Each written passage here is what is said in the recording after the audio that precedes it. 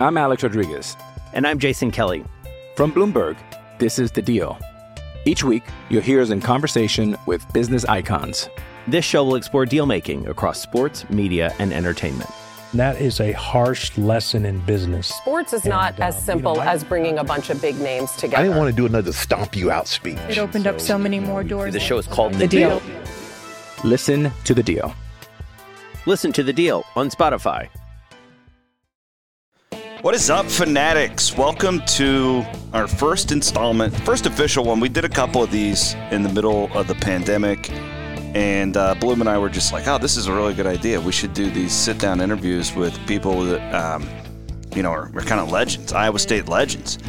And what is that? Well, that could be Dan McCarney, like we interviewed. That could be a guy like Gary Wade, I think is a legend. The old PA guy who retired at the end of last year, right? There's all sorts of people that go into this that have had legendary careers who you may not have even heard of. So we're gonna start doing that, and I'm looking forward. This is my favorite thing to do, is to do sit-down interviews with people I admire, and I got to do one of those today here on the first ever official Souk Up Legends podcast here on the Cyclone Fanatic Podcast Network. You've heard us talk about the Souk Up Safe Tea Home, which is a shelter made from a grain bin. It's actually being used for housing, medical clinics, orphanages, and developing countries all over the world. It can withstand a Category 4 hurricane. It's 145 miles per hour, folks, of sustained winds. Well, the newest Safe Tea Homes project, it's in Uganda.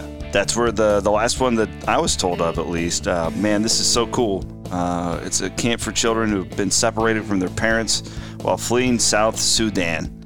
It is an incredible thing. You can learn more at safeteahome.com, safeteahome.com. I recently got to go up and tour the Souk Up manufacturing facility in Sheffield. It was fantastic. It was eye-opening, just how massive that place is.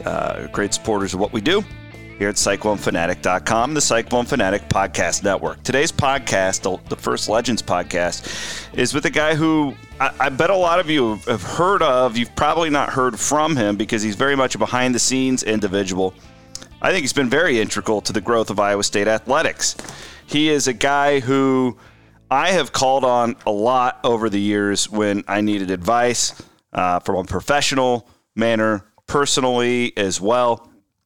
He's a man, and we'll talk about this in the podcast, who opened his arms to this young hack blogger back when Cyclone Fanatic really was just a message board, and we were trying to turn it into something bigger. And he means a lot to me, and he recently announced his retirement. His last day at Iowa State is June 30th.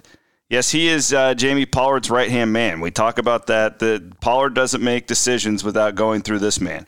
His name is Steve Malchow, and he's got a fascinating career, may I say legendary career, and he is my guest today on the Cyclone Fanatic podcast. Well, this is a guy who I've told you guys about a lot. I really look up to, respect, admire. Just wanting to get him uncomfortable right now, but I really do, and I'm sad to see you go, Steve, but I'm happy for you and your family. How are you today? Doing really good, Chris, other than I think I'm blushing right now.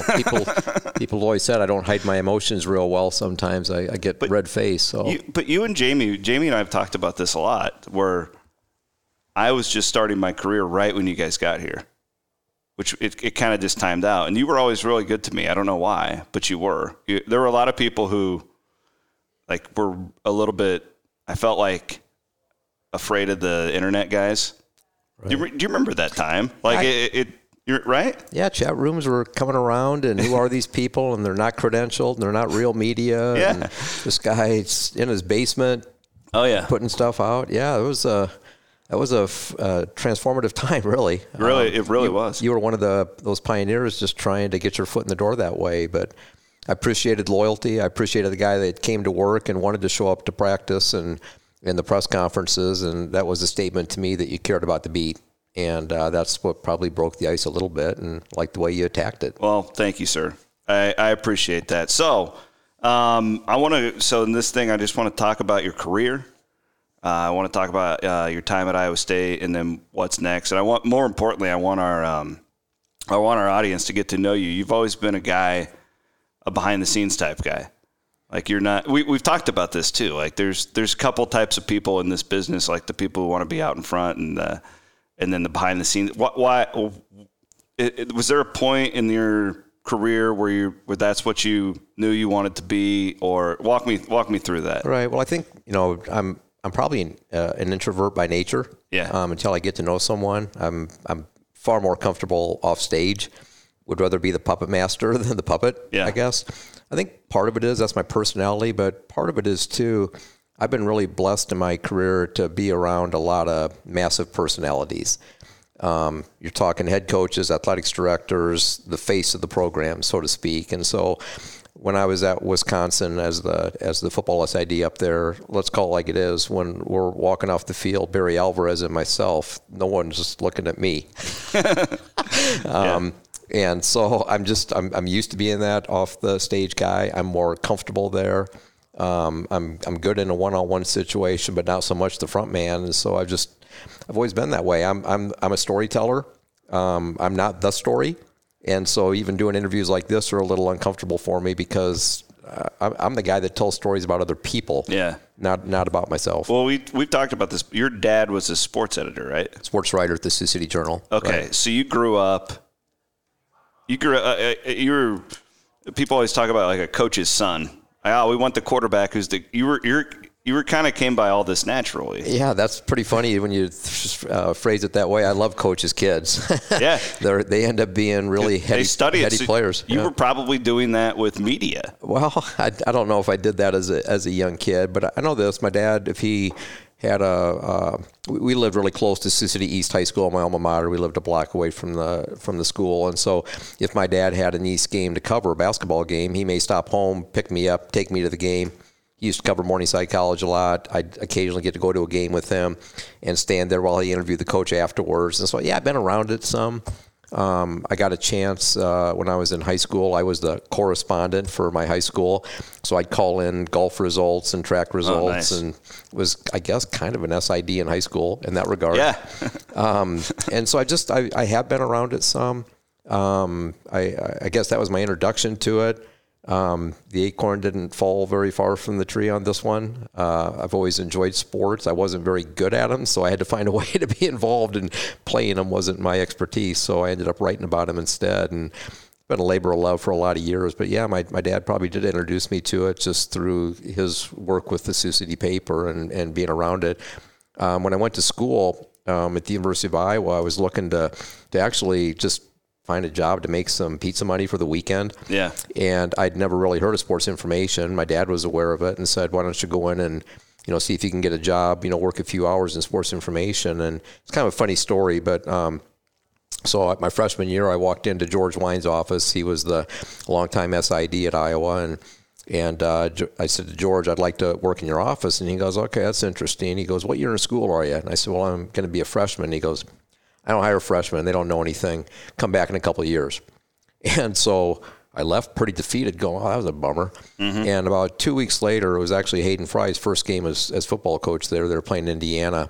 And the Indiana radio guy needed a spotter. Don Fisher's the guy's name, Hall of Fame radio guy. And he called George and said, you got any kids that can spot for me? So I spotted, did my job. And Fish must have said something to George, hey, this kid is pretty good. So about 2 weeks later, George called me back and he goes, hey, I got a good report on you. He goes, tell you what, I'm gonna give you a shot to work in the sports info office. But let me tell you something. I've never hired a freshman. If you screw it up, there won't be another one. And I'm like, wow, that's pretty heavy duty. Well, I worked there, ended up getting hired full time. That was my first job. But yeah, you eventually took his job. I did. Well, the funny part of this whole story is one of our eventual students at Iowa after me, and he eventually became my grad assistant at Wisconsin, a young man named Bob Begtall. He's now head of PR for the Chicago White Sox. Bob came in one year to apply for a job with George, and George just asked the penetrating question, what year in school are you? And Bob goes, oh, I'm a junior. And George goes, I only hire freshmen. He goes, I need time to train them. So Yeah, because you don't want to kind of gone full circle. Maybe you should have said sophomore. There you go. So you started all that. Yeah, I guess so. That's funny too that he thought that you weren't good enough for Iowa, but he's going to give you to the Indiana radio guy. Yeah, exactly. Yeah.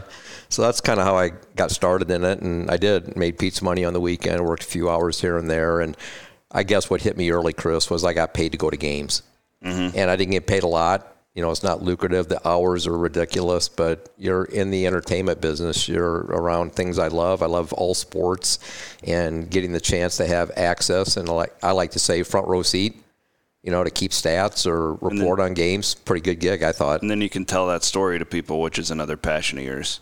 It is. I think, kind of have a little knack for that, and I definitely enjoy doing it. I think people are always very interested in the people I work with. Okay, so you went to Iowa. You were a long-time SID at Iowa with Lute Olson, right? Started with Lute, and then actually I was a student when Lute was there.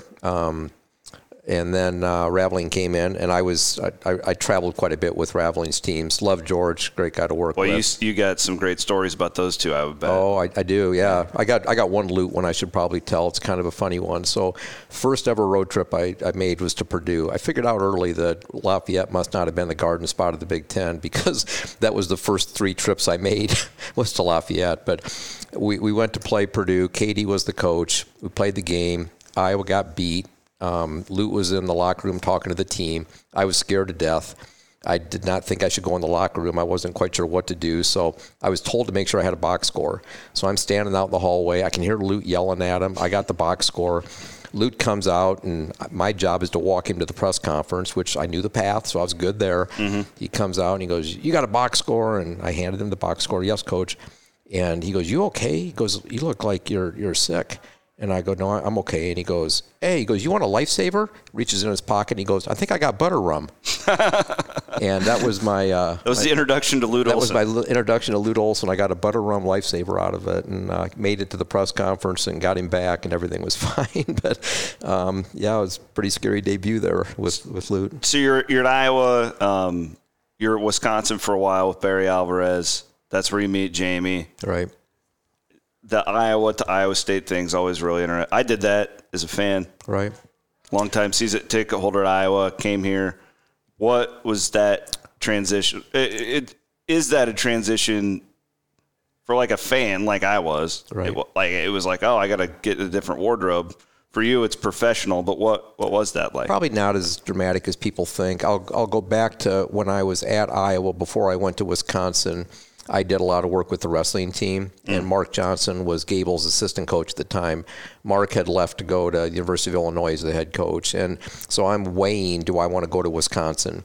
And Mark ended up calling me, and he goes, "Steve, it won't take you long at all. When you see that first check, which is more than the one you're getting now, you will very quickly become a Badger." And that ended up being something I understood. And so when I made the switch from Wisconsin to here, same thing. I mean, it's a job. Mm-hmm. And at that point, you treat it as a job. And this was an opportunity. I wanted to come here and try to help this place become more relevant. And I think we've largely done that.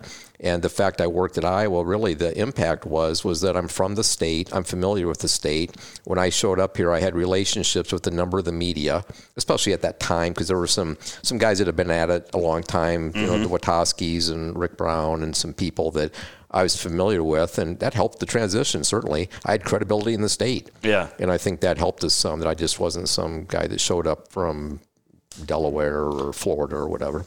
Tell me about working beside Barry Alvarez. He seems like a titan of a personality. Huge personality. Barry, I guess I'm forever indebted to him because he believed in me before I believed in me. I was 28 years old. I was working at my alma mater. He became the head football coach at Wisconsin. The SID retired. The number 2 guy in that office went to work for the Hockey Association that Wisconsin was a member of, and so he needed an SID, and I'm 28 years old, and I get a Big Ten SID gig. And when I went to my first Big Ten meetings, it hit me. There wasn't a person in the room under 40. I'm 28, and I look like I'm 21 or 18. So I got a really early start. Were you accepted? I was, and I think I earned it just by hard work, and I listened to people. I really got along with the guy at Ohio State at the time. Steve Snap was his name, and he kind of took me under his wing some. That kind of gave me some credibility, I thought, but I think I quickly earned that just through hard work. I got the opportunity because Wisconsin wasn't any good. We were bad then. And so I got in on the ground floor and got a chance to make mistakes without too many people knowing about them because nobody cared about us at that time. Our program was bad. But Barry was that guy that gave me a shot. He saw something in me from when we were together at Iowa. Forever grateful for it. You hit a titan of a personality. I mean, Hall of Famer, great guy to work with, very supportive of you, did what I needed him to do. We had, I guess, one, early on, he just really, after the first year, said, I need you to have confidence in yourself. You don't carry yourself with the confidence I need. And when Barry walks in a room, you knew Barry walked in the room, chest sticking out. I mean, that's what he is. Yeah. That's not who I am naturally. And so he gave me that boost of, you know what you're doing. You got this, move forward, carry yourself like this program deserves. And he gave me a, kind of a bump in that area. And, I can't say enough good things about Coach. He gave me a shot. When I came here, that was the hard part. I got a guy that gave me a job at 28 years old that I probably shouldn't have had. And it was hard to leave that. So when you left Wisconsin, were you still the football SID? What was your actual position there when you came here? Right. I had given up football at that point. That's what I thought. Yeah. Okay. I had been a football SID from Barry's first year, and then I kind of had enough. I didn't want to do it anymore. I was tired of going to practice and arguing about that newspaper got more time with a quarterback than that one. And I kind of was ready for a change. In fact, was looking at getting out of the profession totally, was looking at some other options. And then about that time, Pat Richter retired as our athletics director. Alvarez became the AD and coach at the same time. That's when Jamie got elevated to deputy athletics director at Wisconsin. And boom, all of a sudden, I was on senior staff. I didn't apply for it. I didn't aspire for it. I was going to be an SID. That's what I was comfortable with. I like doing stats. So all of a sudden, I'm given the opportunity of, you've been moved to senior staff. And I'm like, okay, well, that's interesting. And I had the option of keeping football. And I just kind of had enough of it. We'd been to a bowl game. I remember telling my dad, how many Rose Bowl sweatsuits do I need? I mean, I have a handful of them. And my dad was third world problems right there, man. Yeah. Well, it was weird because, my dad growing up as a sports writer, he just really said, boy, I think you're making a mistake giving up the football piece of it. That's who you are. That's your identity. Coach Alvarez, blah, blah, blah. And I said, Dad, I'm just kind of tired of it. I don't want to go to practice. I don't want to have to go to practice every day anymore. Yeah. And so I moved into administration, right place, right time. And now all of a sudden I'm managing people, units, developing a much bigger picture than playing Michigan State in football Saturday and how many yards rushing does Anthony Davis need this week. Yeah, I really respect sports information directors. Just you're a bit of a different breed. Mm-hmm. The hard work and the attention to detail is. You're a grinder, Chris. Yeah, I mean you're a grinder, and no one thanks the SID. Yeah, I mean you don't. You're kind of taken for granted. They when they don't get their job fulfilled, it's a real issue because guess what? Then you don't have the data you need to talk about and write about our program. But you're a grinder, and it's long hours, low pay, and the people that do it love it. I mean, and now too with the social media aspect, it is totally evolved. Everything's changed dramatically. Yeah. I mean, there's not a unit in this department that's changed more than communication in the last, 20 years or whatever number you want to put on it. I mean, it's dramatically different. We're our own publishers through our various entities. Heck, we had a TV network here for most of my tenure. Yeah. That we could, it was ours. We could put whatever on. So what did you do to stay up? I mean, the whole old dog, new tricks thing, right? Like, right. You grew up a son of a sports writer for a newspaper. Like that, there had to be a level of transition for you, and you maybe didn't even like every aspect of it too, right? How did you stay up on everything to accept a guy like me, right? Because there's not, I know this, and I've always been very grateful to you and Iowa State for this, that there's not a lot of programs at that time that would have let a guy like me in the door? Why did you seem very progressive at that time? Well, you go through phases. I mean, you just do. I think back to the first phase that I switched on was when we used to do media guides, and as an SID, that was your deal. That was your, this is what I do, this tangible document. And at that time, we would write it, and then we'd send it to the printer, and you get proofs, and you got to edit you're dependent on a printer to do it for you. Well, then all of a sudden desktop publishing showed up, and all of a sudden you're designing the page yourself. I got totally into that. I'm into graphics and fonts and all that stuff. And so I put a lot of effort into designing. George and Phil, who I worked with at Iowa at that time, wouldn't touch that. So that became my baby. So that's one step I made in my involvement. You referenced when your ilk became around. I just was open-minded about it. Let's hear more about this. And then I'd ask myself, well, does this help us any? Does this help our brand? Does it strengthen our brand? And I sensed, yeah, it could. It would. And so I got more interested in it. And then, you kind of give you an inch and see what you do with it. And, But I just think you got to be open-minded. I mean, you have to adapt. I mean, if you aren't adapting, you're falling behind and you're going to lose quickly. And so you just got to be open to it. And then I think you just got to trust your instincts. I mean, not everything coming down the road, you say, oh yeah, I'm all on board for that. I mean, you got to trust your instincts. And I've tried to, in my career, and I think it's maybe a little bit of my secret sauce, I'm into leadership. So coaches, ADs, they're leaders, and I observe them. I'm totally into leadership, and so I try to learn from them. I'm more of a listener than a talker. I like to read. I've got a few peers in the profession that I bounce stuff off of, and they bounce stuff off me. And so I just try to know a lot about a lot of stuff. And what's ended up happening is that I've just collected a lot of stuff in my head. And so when someone asks me a question, one of my colleagues, I can usually think of some that's happened in my career before that worked or didn't work. And so I can provide advice that way. And that was just by, I think, being a listener, not a talker, observing and just really trying to see how pieces can fit together. And so that's being open-minded to change. I mean, that's kind of what it is. There's no, I like to say there's no manual. Communications, there's no manual. You just can't. Everything's a different deal. And I don't handle communications the same way on every issue. I mean, I don't. Sometimes you write a press release. Sometimes we don't. Sometimes, we're all over the map in that. And if you're trying to see where I'm trending, there isn't any trend. I just look at the situation and what channels I have available. And I mean, it's different every time. I'm Alex Rodriguez. And I'm Jason Kelly. From Bloomberg, this is The Deal. Each week, you'll hear us in conversation with business icons. This show will explore deal-making across sports, media, and entertainment.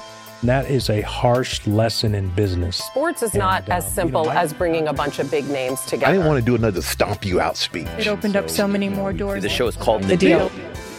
Listen to The Deal. Listen to The Deal on Spotify.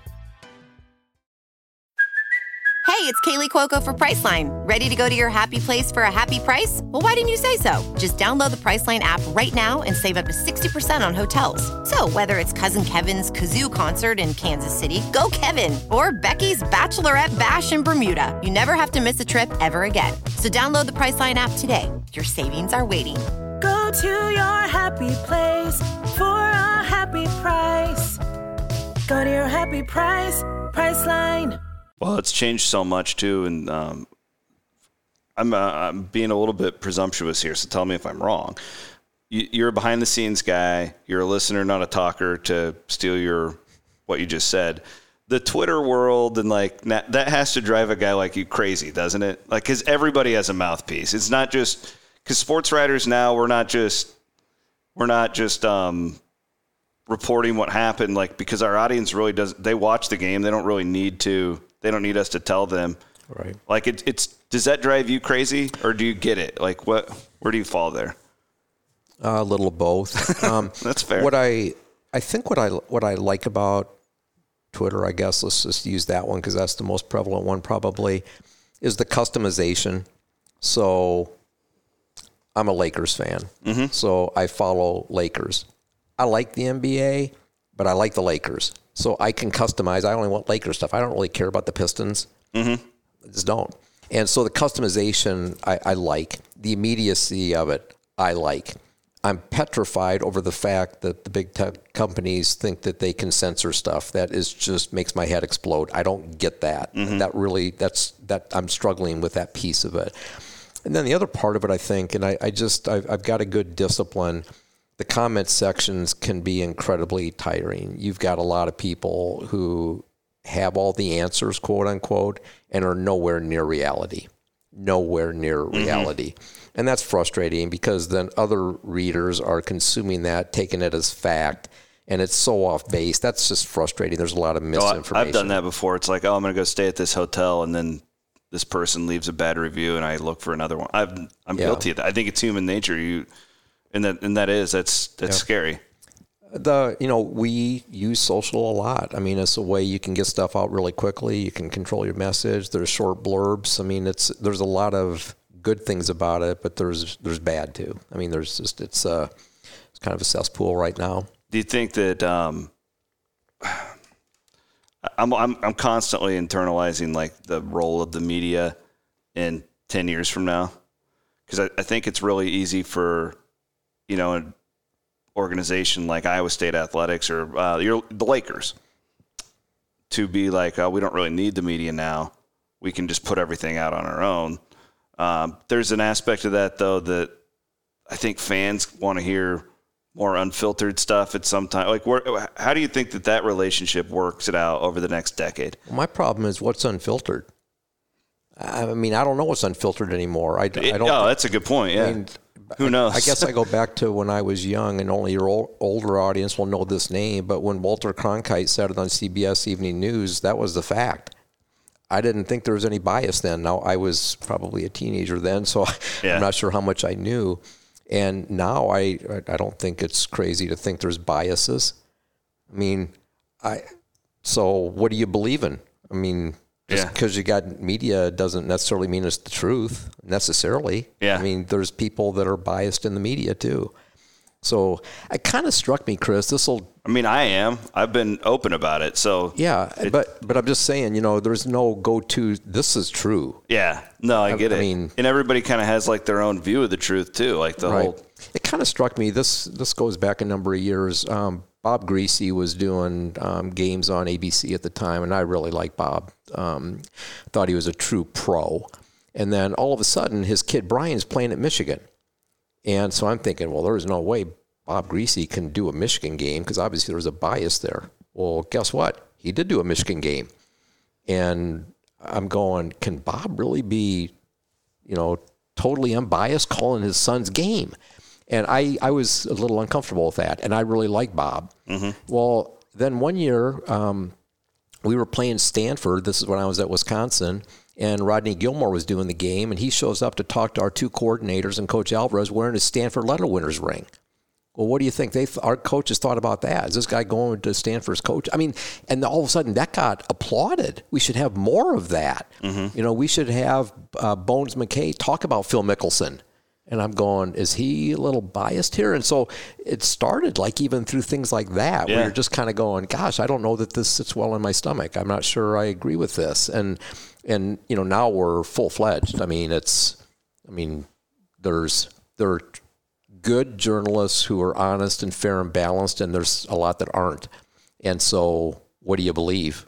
Yeah. And it's in the eyes of the beholders. Well, once you're retired, we should sit down and do a series of podcasts on the media. That'd be an interesting one. I think we should. Yeah. I have so many questions. I think that'd be fun. we should probably get back to your career, but okay. I've always been fascinated about your wife, Barb, and another sports information director. That's a lot of data in one family. Like what? First of all, tell me about how you guys met, okay. And then I want to ask, like, what's dinner like? Are we talking about like 3-point percentages? Right. So she was at Illinois. She was an okay. assistant SID at Illinois. I was the head SID at Wisconsin. We went down to Champaign to play. Ron Dane ran for about 1 billion yards.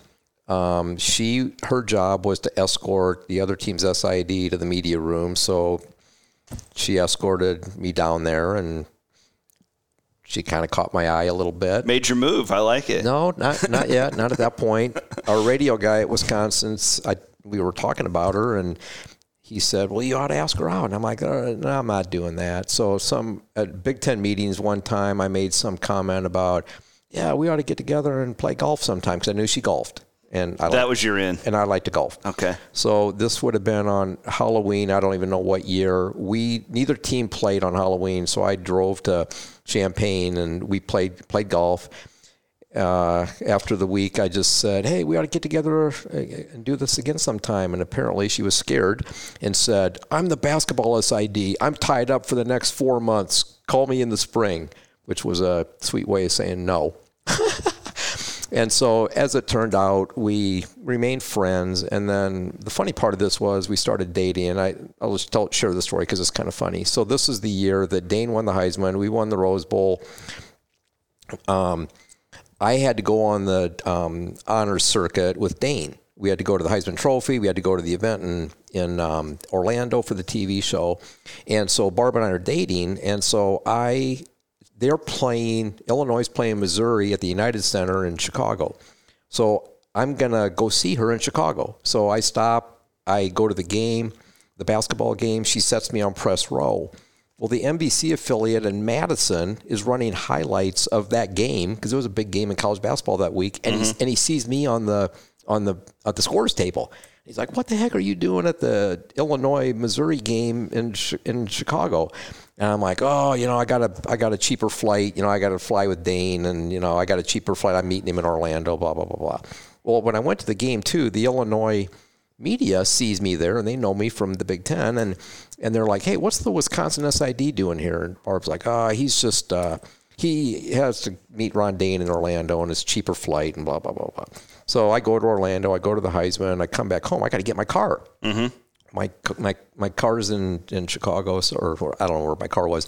I end up back in Champaign again, and they're playing Eastern Illinois in basketball. Oh no! I go to the game again. Of course. What's the Wisconsin SID doing at the Eastern Illinois basketball game? And you're caught. And so Barb's like, "Okay, we're dating."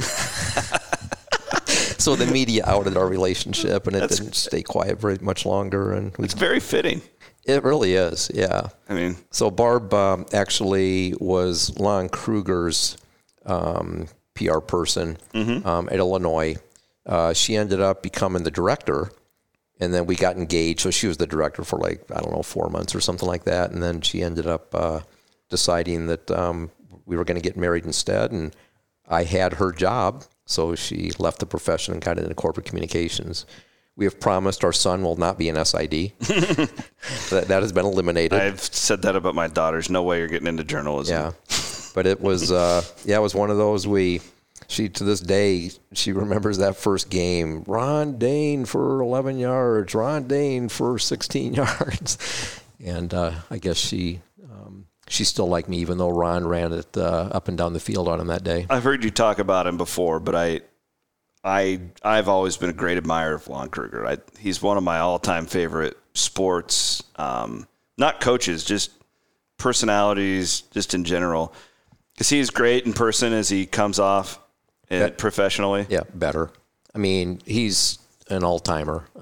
Wrote me a congratulations card on my retirement, sitting on the table at home, actually. Just saw it last week. Super nice guy. Whenever Oklahoma would come up here to play, we'd get together, before the game and have a nice visit.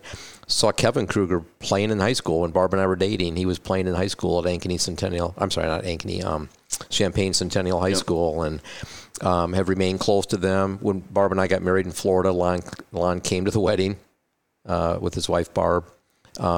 Great man, great coach, super person. He's one of the gems that this league has had, and has made a huge impact in college athletics. And you're still close with Ron Dane too, right? I am. Mentioned him a couple of times here. Yeah, Ron and I were tight. Ron and I had a good relationship after our first bump.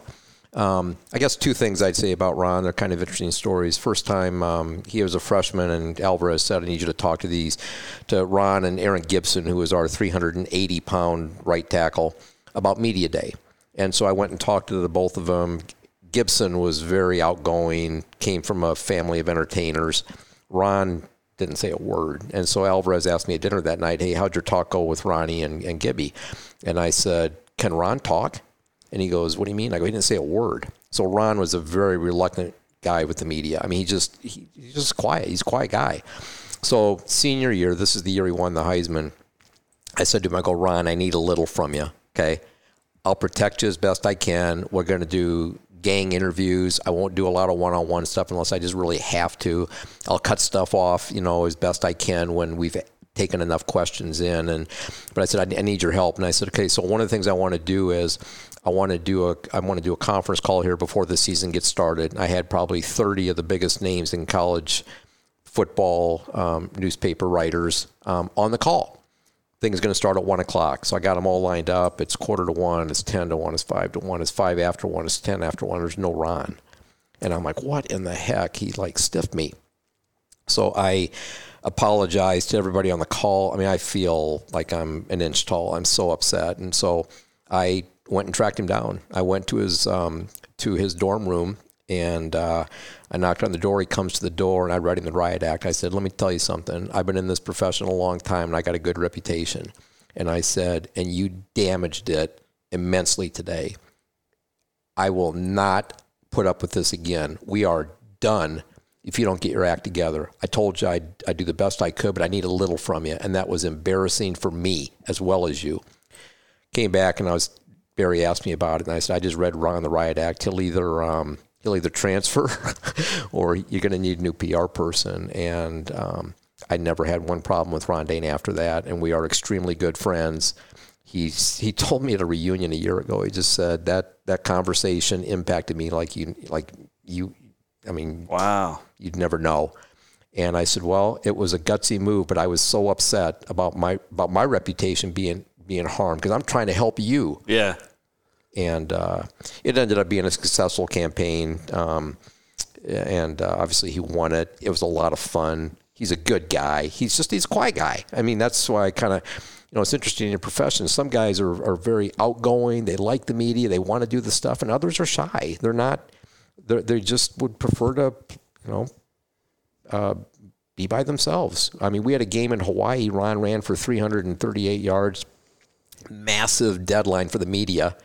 Oh, yeah. I can't find Ron. I mean, I'm trying to get him out there before he takes a shower, and he goes, I didn't do anything today. And I go, Ron, you just ran for 300 and some yards. It's, Such a unique player, too. Like, we really, we haven't really seen anybody he's kind of one of a kind, right? I mean, even before him, well, he was a fullback, and we played him at tailback. Yeah. And he was so athletic. Very nifty feet. Yeah, he was a great player and a good guy. It's just that he didn't want to tell a story. And that's cool. That's life. Okay, so you're there when Alvarez turns Wisconsin from nothing into the Rose Bowl winning, Heisman Trophy winning program that we all know. You've been here from the end of the McCarney years until last year when Iowa State wins the Fiesta Bowl. I'll be honest, I never thought I would see that day. And I think the best is yet to come. Are there similarities? Sure. Can you enlighten our audience on some of the things you're seeing here compared to there? Well, absolutely. And I'm going to take it one step further, too. One of my colleagues on senior staff, Frank Nogel, made a comment when I announced my retirement. He goes, Steve, the three schools you've worked at all were struggling in football when you got there, and every one of them became a championship program because I was at Iowa. Yeah. Hayden's first year. That was my freshman year.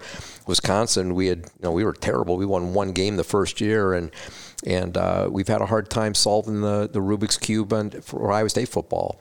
And so, a lot of similarities. One of the things I think that feels the same to me is the program starts to kind of expect to lose. It's kind of it's just part of the makeup, part of the DNA. I sense that even in the fan bases sometimes. The fans, as soon as a play goes wrong in the third quarter, oh, here we go again. Oh, I'm guilty. Yeah. I mean, I see it all the time. And so it's incredibly hard to flip the switch on that, and it takes a special leader. And the coaches at those three schools that I just referenced are, two of them are in the Hall of Fame right now. And the other one is the guy here in Ames. and he's taken a good first step. And Matt, and his script will be written in the years to come. But there's a common thread there, and it's that person. It's that guy that sets the table and keeps everybody on the straight and narrow and doesn't cut corners and stays true to himself. And Matt exhibits a lot of those elements that I think I saw both in Hayden and in Barry. Probably more Barry, really. The difference with Barry and him, Barry was the guy, like I said, when he walked in the room, you knew it was, he had a big presence. Yeah. And Matt's football coach. I mean, he's no a football doubt. coach. That's where it's at. What I like about Matt, and it'll be interesting to see, you say bigger things ahead. It's hard when all of a sudden now the target's on you. We're not sneaking up on anybody now. No doubt. And so that's different. And you got to be able to adapt to that. The players do, but the players will based on how you go about it. One thing I like about Matt's background is Mount Union. Mm-hmm. Mount Union, there isn't a program in Division II that likes Mount Union. They hate them because they win all the time. Yeah. And so every year, Mount Union was the program that everybody shot at. They're like North Dakota State. That's what it is. Yeah. And so I don't know what the solution is to deal with that and keep winning. Larry Karras, the coach that Matt played for and coached with, had that formula. And I'm assuming Matt paid attention to that. And so as we now have a bigger target on our chest than we ever have previously, I got to think Matt's got some knowledge about how to deal with that. Now, that doesn't mean we'll be successful and win every game, but at least he's had to deal with that expectation, because that's hard. I mean, it's hard to have that target on you, and how do you keep, how do you get up every week, and how do you keep things steady and keep progressing and not get caught up in maybe a stumble along the way where you only won by 7 or whatever. And I like that he's seen that formula, because I got a sense he's got a pretty good way we're going to approach that as he builds into the future. Well, that was one of the topics that I wanted to get to at some point in this interview is, so now that, you've helped get Iowa State to this point, what challenges do you foresee ahead here? Well, dealing with success. I think that's hard, Chris. I think that's really hard. Kids change, so that's a challenge. I think another challenge going forward probably is just some of the things that are out there in college athletics right now. Yeah.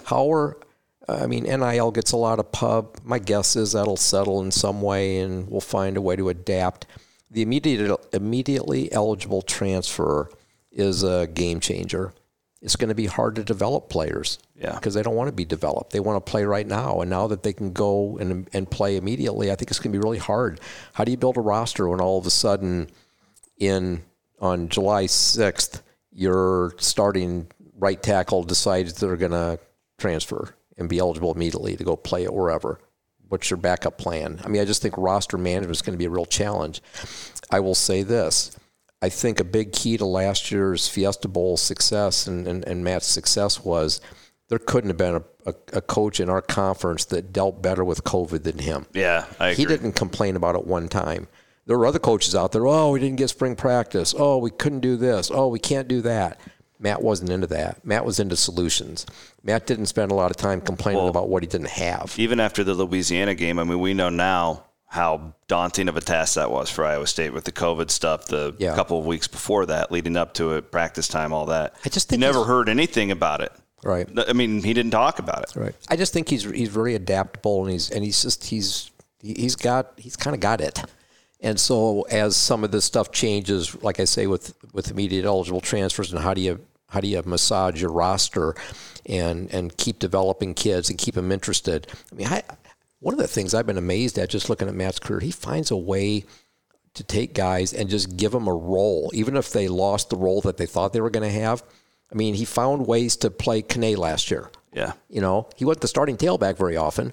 He's doing great in minicamp right now, too, by the way. Good. Being a Vikings fan, he's one of the standouts. So excellent. That's great. We're both happy to hear that. Yeah. But my point is, name your guy. We had I can't think, was it Sean Brucker? Is that what his name was? That ended up playing fullback for us. A position switch, and all of a sudden you find a role for him, and Matt's done a real good job of that. I even think the one like Johnny Lang last year, playing behind Brees, and when Johnny committed to Iowa State, I'm sure he had a bigger role in mind. But at the end of the year, and this is for real football geeks like me who watched the tape back 3 or 4 times, but he was integral. Yep. And a lot of the, like, as far as like blocking and stuff Brock, like that. I mean, Jerome Brock, you got a hot shot that could go start probably at a number of schools, and yet you found a role. All of a sudden, he's kind of a third down back. He's maybe a blocking back. Oh, he got a couple carries, and, he just keeps them engaged, finds ways to keep guys engaged. And I think that'll help him, as kids want immediate playing time, because there's only so many slots out there, and he does a really good job of massaging that. So when you got here, let's face it, Iowa State was not a good football job. It just wasn't. Right. I mean, I talked about this before a lot. I've never been more, I don't want to say disappointed, but just shocked, I guess, as a sports fan in my life. Than this is before I was really too deep into my media career. But we were playing, we were right out here in the front. I was in the front row. And Iowa State was playing Missouri for a spot in the Big 12 championship game. And it was Thanksgiving weekend, and there was like 35,000 people here. I think you guys reported like 38, but I don't actually think that there were that many people there. You counted them? It was there's no way. It was the Brad Smith, Chase Daniel game. One of them, Brad Smith got hurt, and Chase Daniel came in. And I just was like, man, like, how is this place not sold out? Like, how is this? And now you look at it I give Paul Rhodes a lot of credit. I think Paul and his personality got a lot of people engaged at the right time. Was that 05? Was that the year before? Or 05 was, no. It was 04. Okay. 05 was the Kansas game where they had a big lead. Okay, I got to tell you a story about the Missouri game because this is funny. Okay. So Jamie's trying to hire me. So we sneak. Oh, you weren't here yet. Oh, yeah. You guys weren't here yet. That was before you. Okay. So we sneak into town. I didn't tell Coach Alvarez I was interviewing here. Nothing. I mean, this got to be dead quiet. So we sneak into town. We're driving around with a friend of mine in Ankeny, Beth Haig, who used to work in the athletics department here. I know Beth. Yeah, I took her classes. Okay, so Beth's showing me around Ankeny, my wife and I, and so Jamie, that was a game at Missouri. So I remember when the quarterback got hurt, and we thought, hey, we'll win this game. This is huge. And so Jamie said, I need to meet you Saturday night. Why don't you go to, gate 1, and then I'll show you around the building. And so it's, darkness and all this stuff. So I'm walking up to gate 1, and all of a sudden I hear a very familiar voice talking on the phone. It was McCarney. Oh, wow. Well, who's McCarney's best friend? Alvarez. So I'm like, oh my gosh, do I hide? What do I do? And so all of a sudden I'm standing there, and he's like, Malch, what are you doing? I'm like, oh, hey, Coach, how you doing? What are you doing here at 9 o'clock at night? And I'm like, oh, tough loss today. He goes, we'll bounce back, blah, blah. It's Mac. And I said, Mac, I'm not here, okay? Like, Barry doesn't know I'm here. You can't tell Barry I'm here. And he goes, what are you doing here? He goes, you meeting Jamie tonight? And he goes, he told me he had somebody he was thinking of hiring. And he goes, well, that'd be awesome. So I got outed by Mac after the Missouri game. That's under great. the night of darkness, or darkness of night. And oh my gosh. At gate 1 at Jack Trice Stadium. That is crazy. Yeah, pretty funny. That is wild. Well, see, that's where like I wasn't around for Seneca's run and stuff like that. I got here in 03. Which is a couple years before you guys, but I just that's Jack Trice Stadium that day haunted me forever. Mm-hmm. But now I look at it in the crowd support, and you look at the stadium and how different it looks, how different everything looks around here. How much better of a football job is it? And I also, this me editorializing. I'm sorry, this is a podcast about you, but I want to bounce it off of you. I mean, I just don't know how much like winning in the 90s impacts recruits these days. It used to be like, oh, Tennessee offered, Nebraska offered. Right. Well, everybody's on TV now, right? So, like, is the playing field leveled in that sense? I know there are challenges here, but is it easier to win here now? Sure. And I'll tell you, one of the things I think that's a big deal is that Matt Campbell has proved you can win here. Yeah. Matt Campbell knows the formula because he's done it now. And until you've done it, you just kind of wonder. You want to tell yourself you can, but you got to do it. And he's done it. I mean, to be able to tie for a title a year ago in the regular season, I guess won the title in the regular season. Yeah. That proves you can do it, and I think that's a big thing. But yeah, I think what's happened in the 90s and all kids today, they're not into that. They're into what are the facilities? Can I win there? Can I get to the league there? Now we're getting guys in the league some, and that ends up selling more recruits, and good recruits want to play with other good recruits. So it's a tough job, no question about it. And we wouldn't be here today. I'd mentioned McCarney. I got to throw another thing in there for him. The hole he walked into when he got here was massive. Yeah. And it took a special guy to pull him out of that hole. I mean, he did an amazing job. He was our coordinator at Wisconsin when he came here. And when he left, I was just like, wow, that is a big lift. And he did a lot of big lifting. And you should never forget that. I mean, he did a podcast with me and Bloom last year during the pandemic, and he was telling us about going to frat houses and like basically having dinner with them and giving them free tickets just to get them to come to the games. Well, if he claimed that as his own idea, it wasn't. Oh, really? We did the exact same thing at Wisconsin. That's great. Well, he was doing it. Well, he took something from you guys. I kind of laughed because he probably brought that playbook. And what playbook do you think Jamie and I brought here? Yeah. I mean, I kind of laughed when Jamie got hired here. The stories were like, "Wow, yeah, he was at Wisconsin when they built, turned around football, and that's so awesome." And I'm laughing, going, "Wait a minute." I'm the one that was there in 1990 when we won one game. By the time Jamie showed up, we'd already been to the Rose Bowl once. Oh, yeah. So I kind of laughed at that narrative of, oh, yeah, Pollard was there when Wisconsin rebuilt themselves. And I'm like, no, not really.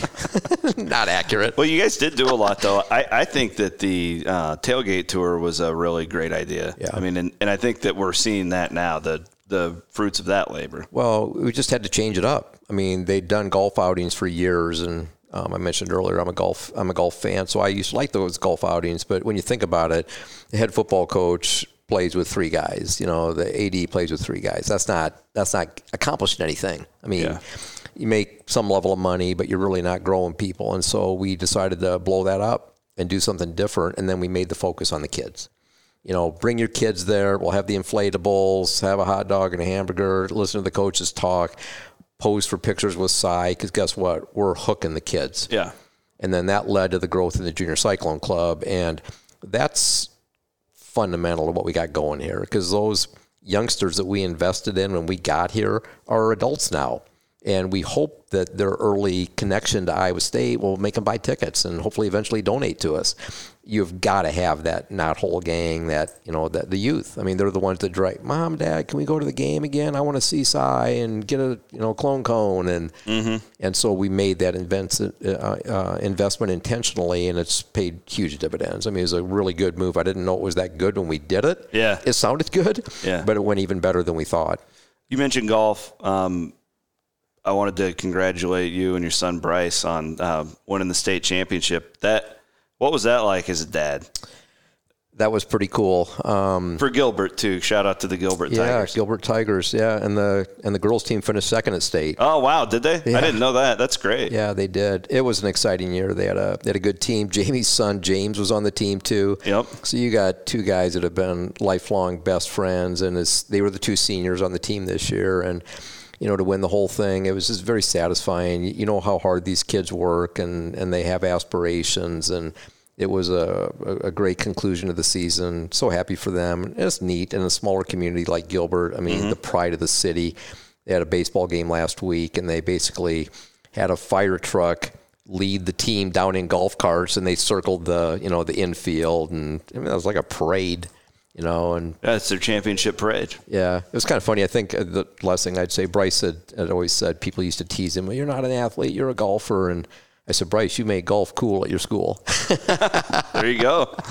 That's pretty awesome. Yeah, it's pretty neat. It was a fun thing to watch. And he's going to play in college too, right? Yeah, he's going to go to NIAC up in Mason City. Got a 2-year scholarship up there, and see how his game develops. And I said, play as long as you can. You got to take psychology somewhere, so you may as well go do it there and play golf for a couple of years and enjoy that experience. So we're happy for him. Put a lot of work into it, as all the boys did on that team, and it was a fun year.